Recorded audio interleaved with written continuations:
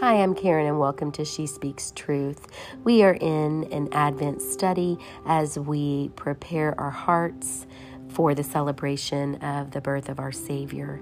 During our Advent study, we are going to be looking at the names of Jesus and the way that He cares for and influences all of the areas of our life.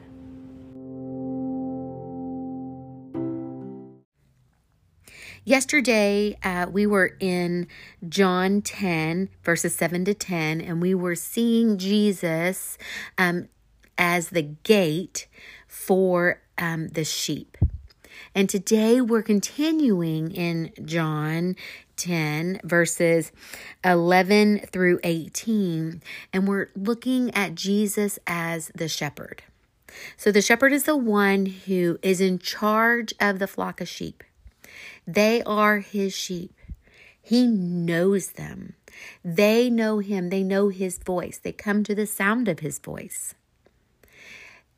He has a vested interest in these sheep. They're His livelihood. And so in this reading in John 10, verses 11 through 17, it says, "I am the good shepherd. The good shepherd lays down his life for the sheep. The hired hand is not the shepherd and does not own the sheep. So when he sees the wolf coming, he abandons the sheep and runs away. Then the wolf attacks the flock and scatters it. The man runs away because he is a hired hand and cares nothing for the sheep. I am the good shepherd. I know my sheep and my sheep know me. Just as the Father knows me and I know the Father, and I lay down my life for the sheep. I have other sheep that are not of this sheep pen. I must bring them also. They too will listen to my voice, and there shall be one flock and one shepherd. The reason my Father loves me is that I lay down my life, only to take it up again. No one takes it from me, but I lay it down of my own accord. I have authority to lay it down and authority to take it up again. This command I received from my Father."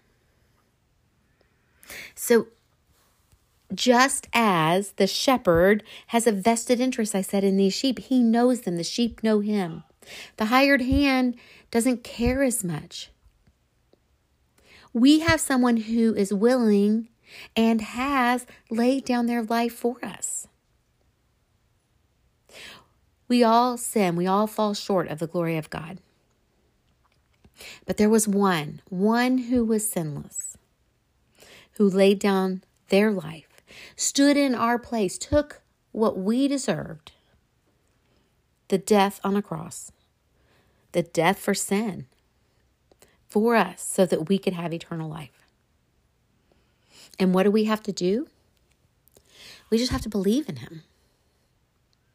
And we're going to talk about that a little bit more tomorrow in our Advent study. But today we're just talking about we just have to listen.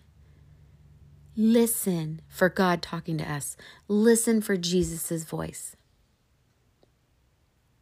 We know it. It's in us. We will recognize it. Just like the sheep recognize the voice of the true shepherd. We will recognize the voice of God in our life when we listen closely.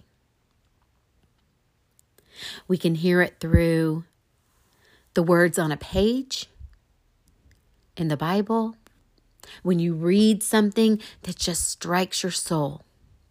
We can hear it through hymns or songs of worship and praise. We can hear it through the voice of a friend. Someone reaching out, talking to us, caring for us. There are so many ways that God speaks to us. We will see them when we listen. Really listen for His voice. Dear Heavenly Father,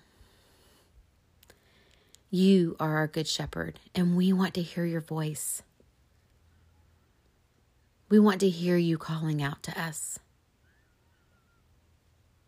Thank You that You are the one that loves us enough to lay Your life down for us. guide us and direct us, just like a shepherd guides and directs his sheep. Care for us and protect us, just like a shepherd does for his sheep.